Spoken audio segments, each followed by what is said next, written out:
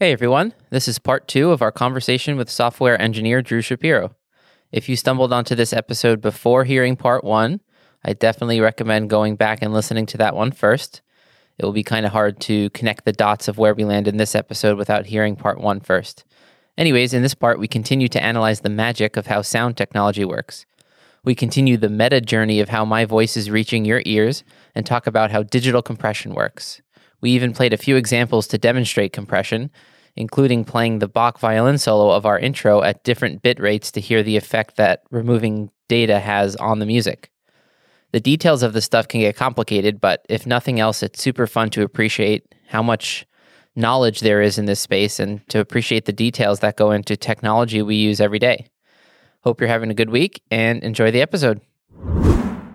I'm sure everyone has heard when they're on a Skype call or a Zoom call or something and the connection gets bad, you'll hear the voice gets that like choppy. Is that where there's like that is a resolution change, or there's when it's choppy, yeah, that's like buffering. So this is another sort of two-world thing is like live audio versus recorded audio. There are a lot more difficult hoops to jump through with live audio because the expectations are higher. It's why you still need to be in the same room to play music together for a lot of things, unless you have crazy fast internet and crazy fast. Even then, the speed of light is still going to limit you. As when you're in the Carolinas now, we're in New York. Like the signal can only get there so fast. Yeah, but I mean, the light travels really fast. It does, but not as fast as if we're in the same room. But audio travels slow, so yeah, I think by the time you say something and it gets to her ears. All right, let's try and clap at the same time. Ready? I'm just saying, like, the speed of light is an upper limit for anything. It's not how fast all information is traveling, because there's a bunch of paperwork along the way. I'm going from IP-A to IP-B. I got to resolve these addresses.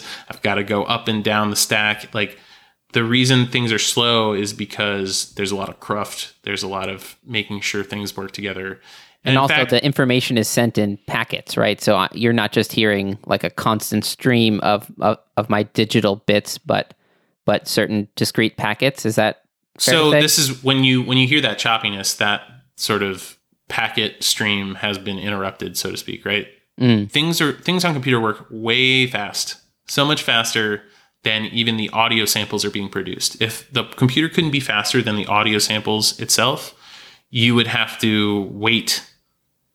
There'd be more gaps between the samples because there'd be like processing time or something like that. So really, like the low level electronics are operating on 2x, 4x times, so that they can handle, let's say, like they could buffer 4 samples, deal with it, and then send them along. And that's sort of packeting, right? Like, rather than sending sample, you're saying, let me grab the first 200 samples. Okay, now I'll go send them off. I'll grab the next 200.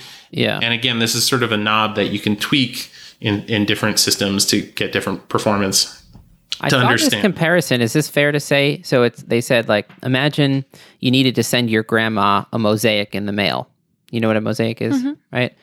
But if you ship the whole thing at once, it breaks because it's like a giant wall-sized mosaic. So it probably take longer to go because it's got like fragile box. And it would cost more because fragile and giant box and all of that stuff. So you decide to make the mosaic into 20 different pieces, and you send each one in a different package, and then you also send a package that has the assembly instructions. Would that be a roughly fair way to say how information, now that our audio is digital, the way that this person hearing this podcast downloaded it was probably in some amount of these discrete packets? Would that be fair to say? Yeah, the part where you split it up is definitely true. The motivation of why you do that is very particular to whichever like application you're thinking about. So let's say wireless, for instance. I'm on stage and I'm playing into a guitar that has no wires, but it's got a wireless setup so that it's sending those samples to the mixer at the back of house or something like that. Yeah. It's lossy, right? Like the fact that you have a wire means that every sample gets where it's going.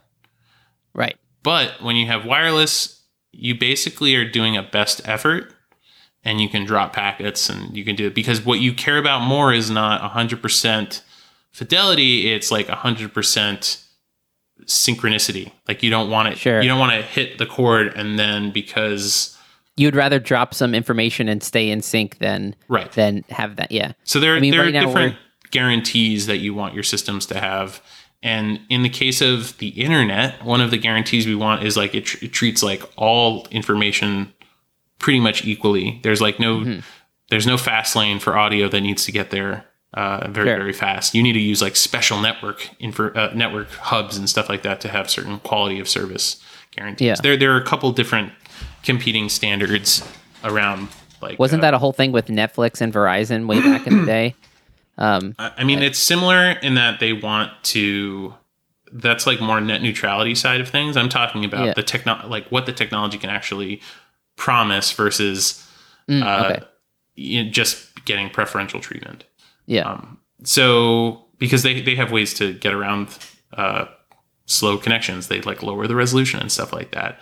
Yeah. If you were doing a live as we found out with Netflix many times, we were sharing Wi-Fi with our neighbors, and if we're both streaming, or 3 different streams happening at the same time, all of a sudden the 1080p HD would become 540 or whatever, and I'd be like, oh, this is unacceptable. Yeah. I'm streaming video instantly. I can still enjoy this show, but I know it's bad. It's funny how spoiled we are now with data. Like we have so much more access to things, and there's just such high def things that any regression, and we're like, yeah. All right, so we're in this journey. We have this reverse speaker called a microphone. Right. We've got an analog signal, travels into my preamp on the mixer, which takes the very subtle signal from the microphone and amplifies it. And if it's a good preamp, it does that without adding too much noise. Right, but there's pretty much a guarantee that it's adding something. Oh, it's definitely, there's some hiss, and then in post-production, you can sort of find that hiss and get rid of it and do that in the right way or whatever. Yeah, or maybe it's not a hiss, maybe it's just it amplifies a certain range of frequencies more than others, stuff like that. Yeah.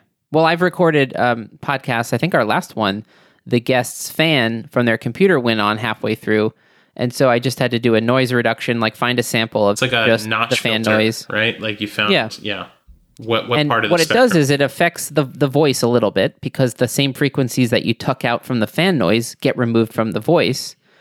So you find the right amount of reduction where there's still some fan, so it doesn't mess with the voice too much.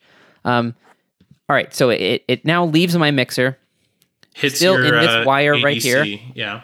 I'm holding up my output from the mixer, and it's going into my digital recorder. It's in this device that the magic of converting analog to digital happens, correct? Right. And analog to digital is like, basically the snapshot analogy is helpful, but what we're measuring is not frequency. We're measuring intensity, essentially. Like what is the amplitude right now? And we can't say anything about the sound until we have several samples and the amplitude is moving, and that's what actually is perceived as sound, right? Like one sample just doesn't really mean anything. It's just a number. And that's actually what it gets represented as. So as this continuous curve is happening, you could think about putting it on a grid, and where it intersects with the vertical lines on a grid, you're going to like write down what is the Y value for this X, and the next one, and the next one. And that literally is like writing down a number. So you take that like constantly detailed curvy analog line, and you take snapshots of points. That's right. That would roughly correlate to, okay. Right. And now there's like many ways we can go in the opposite direction, but we're not there yet. But so now we're still just on my SD card in this little digital recorder, not quite coming out of your headphones yet. Right. Dear listener. But it's a mirror, so it'll sound very familiar once we go on that part of the journey. By the time it's in the digital realm, you can do a lot of things with it, right? You don't have to be streaming this live. Like one thing that's happening is that some of those samples, again, numbers that represent where in the curve we are. Some of those numbers are being written to disk, your SD card. Some of those are going basically over the internet to my computer, where it's not going to an SD card, but going to my headphones. Same thing's happening on your side too. Or you could call your headphones a reverse microphone. Indeed, I got 2 of them. So that's the funny thing, right? Like, is a microphone is going to be a mono signal in most cases. I don't know too many stereo vocal setups, but I wouldn't even know them though. I'm not a professional audio engineer, but you'd have multiple channels for maybe multiple singers. In drums, you'd have multiple channels for different drums, bass drum, tom drum, that sort of stuff. Yeah. But there's this sort of mixing that happens. So it's helpful to draw these things out, right, as a signal chain of all these different lines, and it comes from here and it goes from there, and at this transfer there's amplification, and over here it goes from analog to digital. But what's cool is that that's not the only chain that's happening, right? You have a second microphone there. I have a microphone here. So This is where mixing comes in, essentially, what I was calling superposition before. We're taking these multiple sources, and once they're in the same domain, this like digital samples, we can add them together, and we can hear them. Like, this is the magic part. Yeah, it's just like, okay, you add these things together, and yet we can still separate them out in our brains. Like, audio is nice like that. You can superimpose. So now you're in the computer. There's stuff going over the internet. There's stuff going back to your headphones. We'll talk about your side, right? Yeah. So what software are you running right now? Is there anything in the loop, or is it just Nope. So I'm recording straight into this digital recorder, just me, or just our mix, and then I'm also recording Zoom, like just as a backup, and you're recording your side, and I'll stitch those together later. But let's take just our side. It's a WAV file on this device when we finish the podcast. Mm-hmm. Now I go in, I edit everything together, and I compress that WAV file into something everyone's heard of but might not understand what it is, something called an MP3. And essentially, when I convert it to an MP3, even on nice headphones, it sounds about the same. Mm-hmm. I think let's start with playing those examples real quick of... so basically, I recorded 2 samples of a WAV file, uncompressed, of me speaking, and then I compressed it to be like a phone call, so I took out a bunch of frequencies except a narrow band. So let's start with those ones, and then I also did a similar thing with Yanka's violin playing. So let's see here. All right, so this is my uncompressed voice. This is an example of what my voice sounds like without compression, or rather with just MP3 compression. No frequency removal. And so I said the last part because by the time our audience hears this, it will be compressed to be an MP3. So something is happening. But what I did in the second one is I went into the frequency bands and I put everything below 500 vibrations per second or hertz to 0. And then everything above 2000 to 0, which is like what older phone calls used to sound like. And this is not compression. But what is this then? This is just attenuating different bands of the frequency spectrum. But didn't I get rid of some information? You did, but that's not compression. That's so compression. I didn't mean compression in terms of like lowering loud stuff. I just meant like a way to make a file size smaller without ruining the meaningful information in it. So I don't actually know if that makes the file smaller. The MP3 at the end might be smaller, but if you talk about the WAV file, which is sort of the raw audio samples, mm-hmm. When you filter something, you're still going to have the same number of samples because it's like, let's say it's a 10-second clip. It's still going to have 10 seconds worth of samples. Oh, I see. So it's still has to put a data every point. Sample, the data is going to be different.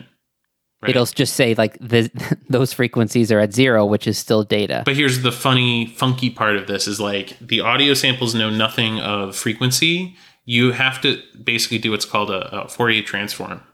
In the audio software does this. It basically takes samples which are in time and amplitude and turns it into something that's in frequency and amplitude. And then you can basically operate like a sculptor. I don't want these frequencies at the bottom here. I don't want these frequencies at the top here. And then what that materializes as is new samples with new values. Mm-hmm. Mm-hmm. In terms of compression, we'll distinguish between audio like loudness compression, which is basically just making sure that the loud stuff is a little softer and the soft stuff is a little louder, and you can change the parameters of that. And there's plenty of like plugins to do that sort of stuff. And there's actually many hardware. We have one on this mixer. So you'll see this red light on my mixer. Well, you won't see it, but it goes on. If I start to talk really loud, it attenuates the signal so it doesn't peak too high. Right. And so, and I think not all compressors need the lower boost part that I was talking about, but that is compressing the dynamic range into like a smaller peak to peak sort of. So I suppose the digital compression then. Well, I'll play the phone call example just so you can hear what happens. No, you're actually right. But then what I did with her Bach, we'll get to that in a second. I guess that would be compression because I made the smallest MP3 that I could make. Yes, that is digital compression, space saving, information loss. So here is my compressed voice where I removed low frequencies and high frequencies. And now this is what my voice sounds like when I remove frequencies below 500 and above 2000. So obviously you could hear it sound like you have a cold. Yeah, it's just, but here's the cool part. You can still obviously understand everything I said, right? Right. So that's some of the subtlety. Yeah, I would say that, in terms of linguistics, no information was lost. Right? Right, exactly, yeah. But in terms of the reproduction, yeah, you lost some of the low end, you lost some of the high end. Still want to, disclaimer, that wasn't compression. Okay, so let's try this Bach then. So this is what you heard in the beginning of the episode.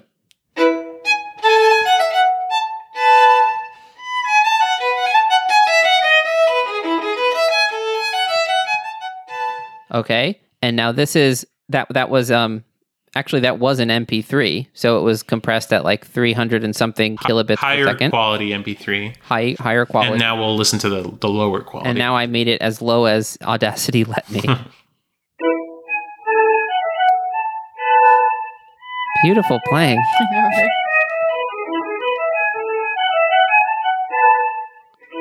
I don't hear a difference. Really? Yeah, she's like, I hear the same out of tuneness. No, she's kidding. Okay. Yeah, no, it's funny the way that we perceive that, because what's happening in the first side-by-side that you gave us was something that is acoustically significant, right? You were basically saying like, these low frequencies I'd like to remove, these high frequencies I'd like to remove. And that means something. Like you could sort of do that in the physical world too. But the second side by side, where you basically had different, the computer is basically being a little bit more frugal in one with the other, right? Like you are essentially back to that information question, right? Because there's I got rid of some information. You got rid of some information, and the reproduction suffers for it, right? What's funny though is when I hear it, certainly as a musician, what I hear is like, oh, that was good violin playing, but recorded shitty. You know what I mean? So it still, even at that quality, retains a lot of the information. Like, in other words, if there was a crappy violin player playing it, you could still hear the difference between quality violin playing. Sure. Just maybe you couldn't hear the difference between two professional violins and the subtlety of like, oh, that's Hilary Hahn and that's James, what's his name? Ennis. You might not be able to discreetly separate different violinists of the same quality, but you can still hear generally like in tune. Or so it's amazing that even at 8 kilobits per second, you could still hear there's still a lot of information there. In fact, there's 8 kilobits per second of information. Right. Or is that accurate to say? I mean, I'm gonna let it slide. I'm gonna have plausible deniability on any of these statements about information, or when there's numbers, I'll be like, oh, maybe.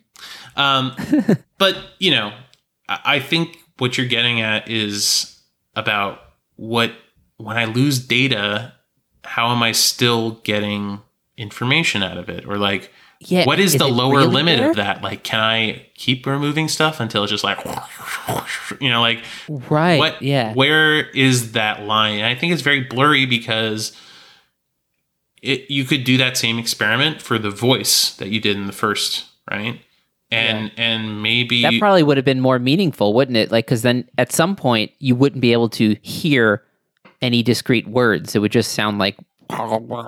maybe it gives you that listening on the other side of a wall effect where you're like, okay, Sure. I'm getting some sort of like impression that it's a voice because it's in that voicey range of frequencies, and I get the impression maybe that they're talking. There's a kid, there's a dad, there's a mom. Like maybe something like that. But like, this is the information that you're trying to get out is very subjective, right? Like when you're talking about, I can hear it's a good violinist, like I am curious, like when can you tell the difference between like a computer playing what the violin samples in an order versus like the human playing it, and when are those lines blurred? You're basically like occluding the image, right? You're getting blurrier and blurrier and blurrier until you're like, oh yeah, I can kind of see the sound right. here. Would I be able to? Yeah. But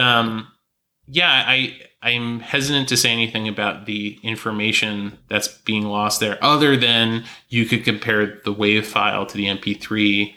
You can look at their spectrograms at the same time, maybe, and you could say, oh, look, like this whole thing was essentially filtered out. Like, but again, the compression of the data is probably optimized for audio. MP3 compression is different than, say, like JPEG compression is different than, say, MP4 compression, because these are different domains, images and videos and audio. Weird enough, the visual is still easier to understand for me, at least intuitively. Like if you say, here's a photograph, and now behind me is this fridge, and it's white. So we don't need to have the information for every pixel on that fridge if we know they're all this same color. So they get rid of redundant information, right? Information you don't need because you know it's the same. I guess I imagine that exists for audio. I just never really thought about it like that. You just think of, you play your instrument and you hear the sound in the room, and my intuition just kind of fails me when I try to imagine how MP3 compression could work. I could say the words, I guess, maybe sort of like, but it fails me. I think the fact that like it's really over time versus over space is what makes the difference. So. Right. Yeah. And the time scale, just like you said before, with the constantly rising frequency, like that was really dependent on the time scale that they increased the frequency and added new ones. And so, yeah.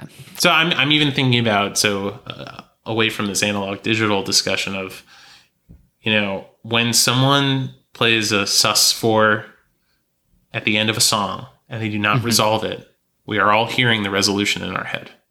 That's sort of like, I don't need to see every pixel of the fridge. Sure. Yeah. You fill in the gaps. Right. Which is how your perception already works. Like one of the things I wrote in the Google Doc we were sharing just yesterday, I think I added it, was the idea that let's just pretend we're in the same room. So none of this, analog signal, digital, internet, packets of information, pretend none of that is happening. We're just talking like cavemen, 10,000 years ago, 20,000 years ago, in the same cave. I'm saying sounds with my mouth. Well, first off, I've built a representation of reality with my brain somehow, but that's clearly not the full information of reality, which is arguably infinite. It's a snapshot itself, and then over time, I've codified a mouth sound to represent that already representation of reality, and then I deliver it to you across the cave, and there you are, caveman Drew, being like, okay, I hear this sound, let's say dog, right? And I have an encoded meaning of experiences about what that means. Like a dog is a dog, not a cat. And you have a meaningful difference between dog, cat, and I think the cavemen would probably have much coarser categories, like food, food, not food. Right. Danger, safe. Yeah. I mean, or maybe they, there's a lot of things that you could just, the negatives or the absence of, maybe there wasn't a word for. Maybe there's only a word for danger. When you're not saying danger, it's safe, So right. I think the psychology and like the language side is so magical. There's two stories there, right? There's sort of the generational evolution where like we have a meaningful set of vocabulary, we are teaching each other, and over many generations, it specializes, it branches, certain branches die, others get merged back together. There was language before there was an alphabet, like then it gets into like, I can communicate without sound. Like that stuff's crazy. But then the even crazier story is, so that's like thousands of years of, everybody working together. It's crowdsourced. And then a baby can acquire language in like a couple of years. That's insane. And they don't optimize for that, right? I guess so. I mean, there's certainly like things like bird songs and stuff, but it's crazy that we are able to acquire language so quickly. And obviously, like, we are not done learning ever. That mental model keeps on changing, and especially if you learn a different language, it kind of. I know. I mean, so of course, babies are so good at learning languages because of so many reasons I can't even begin to articulate because I don't know them. But it's kind of funny to think about, like, well, what is the language that we're speaking to ourselves in, and like, what is thought devoid of language? Like, are you... It's definitely different, like, but I notice my thought is, like, highly visual and somewhat language. But I know some people that are primarily language thinkers. Right. What are you, Janka? Oh, that's a great question. I never thought of it. Let me see. Do you think in Turkish or English? Well, she just said, let me see, so maybe visual. Oh, yeah. Interesting. I think I revealed the answer. I don't know. I mean, I definitely think in Turkish still, not when I'm talking, but when I'm, like, thinking my thoughts. I guess. I mean, it's normal. I think a little bit in Turkish with a very simple Turkish word. There's a word var, which means there is, and a word yok, which means there isn't. Like, no, it doesn't exist, exists. And so sometimes when I'm looking for something at home or wherever, I'll just be like looking, trying to find a rubber band or something, and be like, yok. Like, it's not here. It no exist. I think that's a nice part part of of useful short languages is like, it's almost like you're given permission to think differently. Right? Like, this is another way to see it. Let me say it doesn't exist. Yes. It's a different tool set, like a different compression algorithm from reality or something like that. I may have overstepped my... You should stop using the word compression. I don't think you know what it means. It does not mean You should check out Wikipedia compression. There's a disambiguation page, most likely. Yeah, no, I clicked on that, yeah. But it's I think a better analogy would be like, you have a different way to write down the numbers, right? Yeah, like we talked about over like plus and minus over zero, like hovering around zero. Maybe there's a different way to think of it or something like that. And a different way to think about it is the frequency stuff. There's like not a microphone that's built to like the way our ear works is not the way a microphone works. It sort of puts the two things together. You have... Again, I mentioned this a little bit, but there's this thing called the cochlea. It looks like a snail.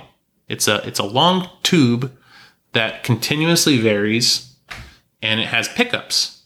It's sort of like a guitar pickup, right? There's not one pickup. There's multiple for each string, except there's not 6 strings. There's just like a very high number of a continuum of like higher to lower frequencies. And when there's music that is resonating with those parts of the cochlea, they shake, and those shakes are connected to hairs, and those hairs being pulled around, like we're talking not like hair on your head, but like microscopic hairs. Yeah, they transduce the shaking into your brain signals, essentially. Now, question, this might be above your pay grade, but are those brain signals analog? Yeah, because we're not computers. Like, that's such a simple answer. So it's definitely not the same thing that's on the outside. I guess what I meant is it's a different signal, but it's continuous. It's electric. Okay. It's electrical. It's electrical potentials. But I guess I meant like because we have like synapses. Like, is there some element of like discreting the signal into bits, but like biological bits? You think of it as like channels or something like that. Like, again, the idea of the cochlea being able to pick up different frequencies means that it's essentially got a specialized, set of hairs over here to shake when it's low and a different set over here when it's high, and continuously throughout that whole thing. But it's kind of funny to think about if you try to make the analogy back to computers about like frequency pickup or something like that. It sort of breaks apart because it isn't just writing down the number. It's turning into some magic neuroscience stuff. Yeah, the building of perceptions that we don't just hear the sound waves and go, ha, that was a trumpet, but we actually use some of the data from the world and use a lot of the data from our past experiences stored in our brain and stored from our ancestors who evolved these brains and the DNA that encodes them, and then build the whole thing. Can we round it off in like a short little bit? So I've edited the podcast. I've compressed the final mix down into a 128 kilobits per second MP3. I upload it to our podcast host, and now they've seen it pop up on their podcast player. Right. And it's a bunch of bits, right? It's not sound a bunch yet. of bits. So now this is the midpoint. You've created your digital representation. Okay, well, now what happens is the complete opposite, right? And we go from the samples, which are like files in a drawer that need to get read out at a certain speed. So usually you like buffer a couple of those files. Maybe you take the one wave file or the one MP3 and you sort of page it. You read some smaller chunks. Yeah, so that you don't get stuck with like nothing. Right. It's basically like your computer has short-term memory, and it's very fast, but it's very small. This is the RAM. And I might be wrong if you have like fancier audio cards or something like that. But essentially what's happening is you're going through pieces of the file. You're loading up those individual samples. So let's say you have sample 1 through 44,000, right? The first second of your music or something. Now that's a lot of stuff. Right. But if you didn't have that many samples, you'd be cutting out a bunch of high frequencies. Yes. So you load up the first one, you load up the second one, you load up the third one, fourth one. Let's say there's a certain buffer of, say, 8 or something like that samples. So you load those 8 numbers in, okay? And then what that's going to be translated into is an electrical signal that moves up and down. Now, this electrical signal... So it's going back to analog? It's going back to analog. Point? This is the stage where we hit the DAC, the digital to analog converter. And similarly, like this is, again, a bottleneck in quality. If you don't have a good DAC, everything forward of that is going to be like only as good as the DAC can do. So you've paid for the most expensive like music streaming service to get the highest quality, and you have a really shitty digital to analog converter, or you have really shitty headphones from like 1990. Yeah, anything along the chain can really just kill the quality. Yeah, which is why it's probably more useful to get average performance across the whole chain than to get like one nice thing in the middle of the chain, because it doesn't actually make it all the way to your ear. I love the idea then as a bookend. We've got a reverse speaker known as a microphone capturing my voice right now. It takes its journey, including all the editing part, which is magical as far as I'm concerned, downloads onto the person's phone who's listening to this. Right. It's still digital when it's stored on their phone. It's an MP3 file. Yep. And then something in the phone converts the digital to analog. Right. It comes out their headphone thing, and now that electrical analog signal is converted into the spatial vibrations of the reverse microphone, also known as a speaker or a headphone. And what gets us across the sort of electrical to mechanical part? Magnets. Right. That's the other amazing part. Say a little something about that. So the electrical signal, because electromagnetism, electricity and magnetism are two sides of the same coin. Yeah. Basically, they are two views of the same like phenomena of like energy. And when the trick that they do with speakers is essentially have a magnet that moves based on the current that goes around it. So you're pushing the magnet out, you're pushing the magnet in. These are called speaker drivers, more colloquially. So It is a direct connection, the mirror of how the microphone works, where you're moving something. That something is somewhat of a magnet, if I understand correctly, or a piezoelectric. There are different ways to pick up, essentially. But when you get to the speaker, and you want a magnet, essentially, because you're trying to move the cone, the whole surface of the speaker to reproduce the sound, right? Mm-hmm. If you think about how like your voice box works versus how a speaker works, like the voice box is like way more complex. There's all these different muscles that are moving back and forth, and it's not one big one that just goes, like this. So you get some really crazy, ways to, I guess, efficiently actuate the sound.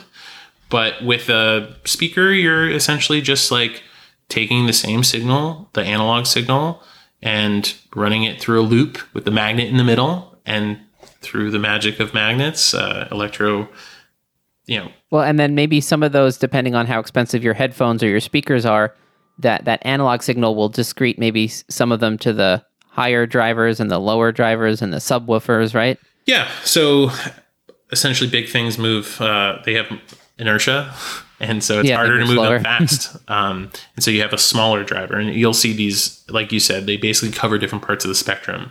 And this is where we get back to like, okay, this is a treatment of the audio that is supposed to be good, subjectively good. Yeah. Good enough. You could measure things like signal to noise ratio, which is to say, like, given the input, it goes through the whole system, it comes out again. If I put these two things on top of each other, where they don't meet is noise, right? Yeah. And you can hear that with the sort of lower res, like MP3 versus the other one, because what's happening is you're like skipping pieces of time, or you're skipping essentially amplitude levels. Mm-hmm. This is another thing I wanted to say about the digital to analog conversion is we're essentially trying to reproduce the analog signal that came in at the analog to digital conversion, right? Yeah. But now we've lost information, right? Once we go into digital, we've discretized, we've lost a sort of resolution, both in amplitude, but also resolution in the frequency space. Unless we took a sample rate of infinity, we're always going to lose some information. So at some point, again, the sort of cost benefit analysis was like, let's choose this frequency range, or this sample rate. What you wrote in the note, the Google Doc, was kind of something we said about Kodawari and musicians and technique and performing and art in general, which is you have to balance Kodawari, this like you're trying to get the best sound out of this podcast, let's say, right? But you have other parameters and the pragmatism, basically. Yeah. You have not only technological limitations of like whatever, but if I make the MP3 file too big, I get a slight increase in quality and a big negative of when you hit download, it's going to take way longer to download. Let's say I can make the MP3 5 times smaller by making it 128 instead of, something way higher. And the increase in quality is just not enough. And the pragmatic fact that you can download it in 1.5 seconds beats, and that's what I go with. And this is like, I think the way I wrote it was, in engineering, or at least in my personal experience, I've been told many times that perfect is the enemy of good enough. Right. And that seems very anti-Kodawari, right? But like, it's a different goal. Like, the goal is not to get sucked into every detail. The goal is to really free yourself up from each problem by solving it just enough to move on to the next problem. Right. If you maximize solving every little problem along the way, let's say you had a problem to solve. Let's say this would never happen, but podcasts didn't exist, microphones didn't exist. We had to invent all this stuff that's making this work right now. Just imagine the amount of problems we would bump into, even just trying to make a microphone, right? If we were just building it from scratch. And so you just accept certain imperfections because the thing you're aiming at, which is making an intelligible voice travel across the internet, is the goal. And then each step along the way, you make a compromise. So that's what we do as musicians. There's a funny thing with the technological just wave we're writing, where you could compress it and get it to be a smaller file size, or you could say, you know what, in 2 years, everyone's going to be on 7G or whatever the hell it is. Yeah. They're going to be able to download it fast anyway. So I'd rather keep it, I'm not even going to go to MP3. I'm going to just give them the WAV file. I'm going to give them the lossless FLAC file. And because most podcast hosts that, they need MP3 files for that reason, I think. Otherwise, their servers would be filled up real fast. Right. Because again, the economics of storing it, if everyone's using MP3s, they can serve tens of thousands, hundreds of thousands of individual podcasts. If everyone was using FLAC or whatever WAV files. And then Apple would have to come out with the, terabyte iPhone 12 or something. Yeah. Well, so that's the funny thing about everything streaming now is that you're probably using less than a CD amount of, unless you're downloading things offline, you're not even keeping a CD's amount of music on your phone at any given moment. Right. It's just... I definitely do some offline, but it's funny that we have more and more space on the phone, yet our photos are in the cloud, so they just save a snapshot of like a low-res version of the photo on the phone unless you want the full one. It's going to be funny how that will affect all these different technology things affect inventions and market forces and stuff like that. Yeah. Any closing thoughts before we lose our minds going meta talking about podcasts on a podcast? We might already be there. I was there on episode 3, I think. I just think it's pretty cool to approach to set goals high, but it's good to be pragmatic and say this is good enough. Practicing a piece, I'm starting to practice piano again. I'll try to bring it back to music proper. And man, do my hands not know what to do? And my rhythm's all over the place. Oh, I got to the section B where I know how it goes. Oh, I'll go faster now. It's just nope, gotta keep one tempo. But it's more about the journey than the destination. Is I think the path is the goal.